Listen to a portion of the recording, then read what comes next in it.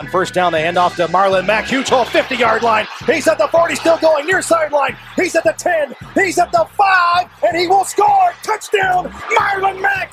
Touchdown, I-N-D-Y.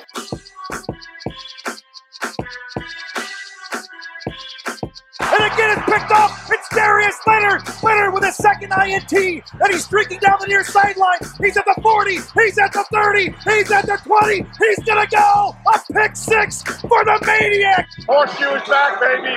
The horseshoe is back.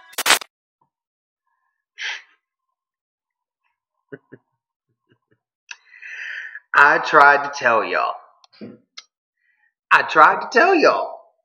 I knew this would happen. You knew back in week 1. You all, and I'm talking to the select group of people here, you know who you are. You all got on me back in week 1, after that week 1 loss. I put up a video that said, we need to hold our horses here for a minute. We need to hold it for a second. The Colts are going to figure this out. You know, it was week 1. It was rough.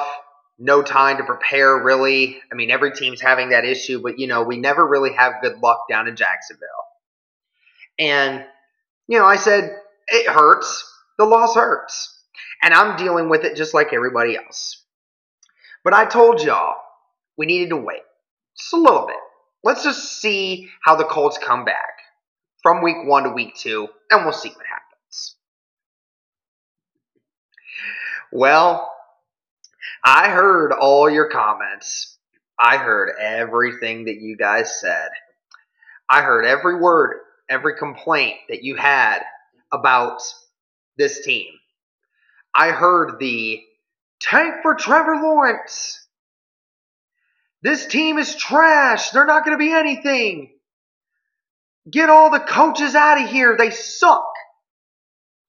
The defense is not what we thought it was.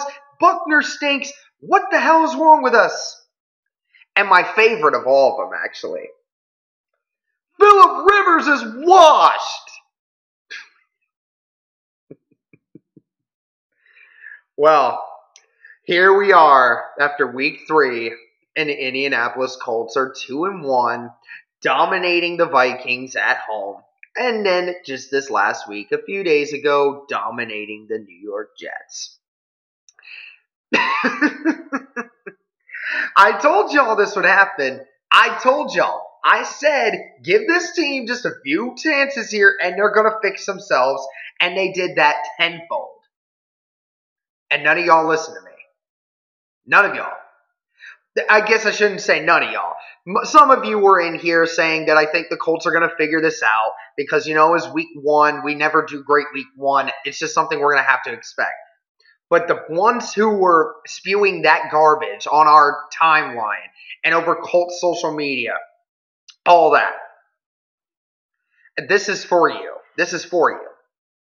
Colts are now 2-1. They go into week 4 against the Bears.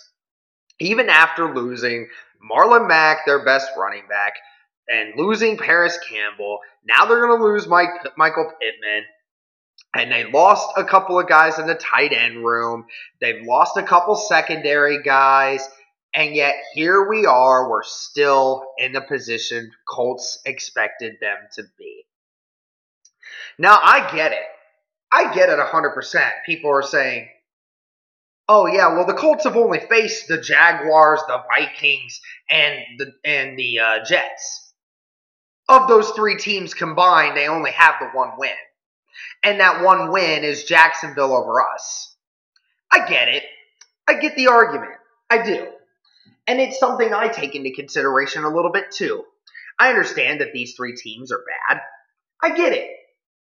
But let's talk about the last 2 games here because we've already talked so much about week 1. First off, I do want to mention before we even get into those games. Why is it so bad for Colts fans to just say we can have fun? Why can't we just accept that the game was won by 29 points, over almost tripled what we were favorited as, and yet we are criticized for saying, wow, the defense did really great. Wow, the offense actually moved the ball pretty well. Why can't we say that? Is it wrong to say, oh, well, we should celebrate a win and we can't do it simply because of the simple fact that it's because of the teams we faced? Is that why? I can't with some of y'all on that argument. But anyway, let's get back into it, okay? First off, I just want to say this about the Vikings. Whatever you want to say about the Vikings this year, the Vikings in Week 1 put up 34 against the Packers. They put up a massive amount of numbers. And the Packers right now look like one of the best teams in the NFL right now. If not the best team in the NFL at this moment besides the Chiefs. And then they come into our house. Dalvin Cook gets 13 rushes for 64 yards. You know what he just did this last week? He had 18 carries. He had 17 carries for 181 yards against the Tennessee Titans. Sure, they lost the game, but the Vikings scored 30. Justin Jefferson, their wide receiver, who they drafted in the first round, did nothing against the Indianapolis Colts. You know what he did last week? 7 catches for 175 yards. But oh yeah, our defense never faced anybody. I mean, what do you want? What do you want? And for some of you guys, when it comes to your Phillip Rivers is washed category, do you guys know that Phillip Rivers over weeks 2 and 3 has one less passing attempt through the weeks 2 and 3 than what he did in week 1 altogether? He threw 46 passes week 1. Week 2 and 3, he threw 45 passes. So no wonder he's not getting the passing yards that you all want. He's throwing 23 times a game over the last 2 games. He's throwing an average of 23 times a game. He's completing 19 of them or 20 of them per game. And he's getting around 200 yards a game. Completing 20 receptions for 200 yards. That sounds about right. And obviously he's gotten very little help from a couple people that we know. T.Y. Hilton hasn't had the greatest of games over the first 2 weeks. This last game he did pretty well. I mean, of course Rivers was still passing the ball around to everyone, but Hilton made very important catches to move the chains. Made the first catch of the game to give them a first down on their first offensive drive for a first down. Hilton, actually his 3 catches all combined for a first down. 2nd and 20. Hilton caught a ball on the sideline, stopped himself, and was able to get the 25-yard gain for a first down. And then, late in the third quarter, got another first down on a very important route. So Hilton was looking a little bit more like himself this last week. He didn't have any drops.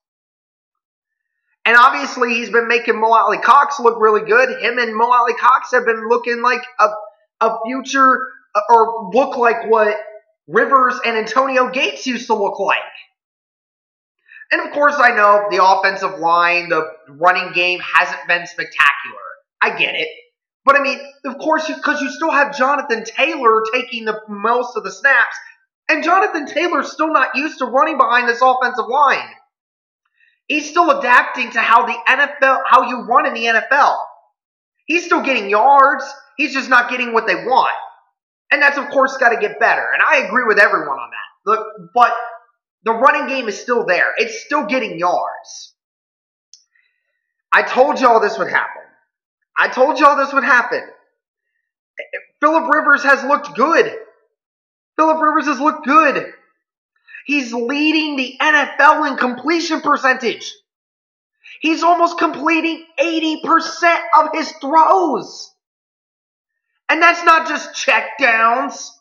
That's not just screens. Whatever you guys want to keep saying it is. It's not just checkdowns and screens. And also, if we want to go that route, Patrick Mahomes has completed more passes to guys inside 5 yards than almost any quarterback in the NFL through the first 3 weeks. Are y'all going to say his arm's trash? No, it's not. Because, of course, we know that. But why is Patrick Mahomes not airing the ball out every time he throws it? Because it's just not right. I told y'all this would happen. And I loved the one comment that I got that said, I love the fake strategy of using another team's game from a year past to make an argument for this game now. I said the New England Patriots lost to the Dolphins last year. And of course, the Colts are used to losing in week 1. That's just what happens with us nowadays. You know? We've come back strong. We figured it out. And of course, the Patriots lost that stunner to the Miami Dolphins last year. Did the New England Patriots give up on the season? Because midway through the season, they lost a miracle game? No, they didn't give up. They went out and won the next game, won more games after that, and went to the playoffs. I told y'all to hold your horses. You didn't listen to me. At least some of you did. I know a good portion of you did. But for those who didn't and didn't want to listen to me, I told you. I told you that we had to give this team a chance. You didn't want to give this team a chance? That's fine. You didn't want to give Chris Ballard a chance? Fine. You didn't want to give Frank Reich and Matt Eberflus and Phillip Rivers a chance? Fine. I don't care. But I did tell you guys that we needed to wait. And through the first 3 weeks, the Colts have figured it out. The defense looks really good, at least right now, from what we've seen. The offense is starting to pick up momentum. And guys, the offense hasn't looked very, polished. It seems like there have been a very bland play calling. To me, it seems that way. It doesn't seem like the Colts have really tried to open the playbook a little bit for some of these defenses. They may have opened it up a little bit more for the Vikings, but last week, I didn't see anything spectacular. I saw some standard stuff, and we still moved down the field against the Jets. This Colts team's going to have a difficult challenge coming up against the Bears this next week. They're going to be on the road. They're playing a good defense in the Bears, top 10 defense. And obviously, this offense has been pretty decent for the Bears so far, and they have Nick Foles.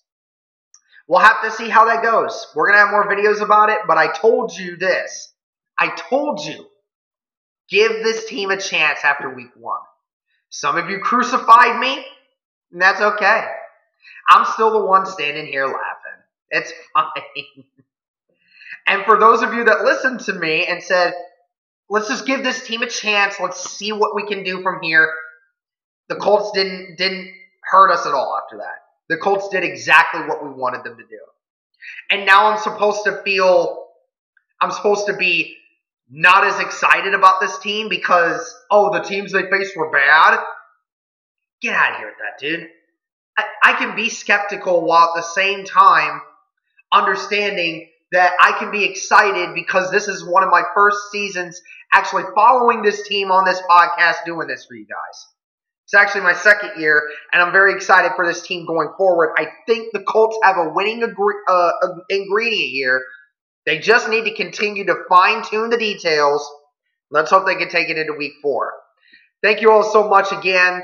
Thank you for another Hold Your Horses segment. I can't wait for some of the comments on this video. But anyways, guys, thank you so much for the support. And as always, go Colts.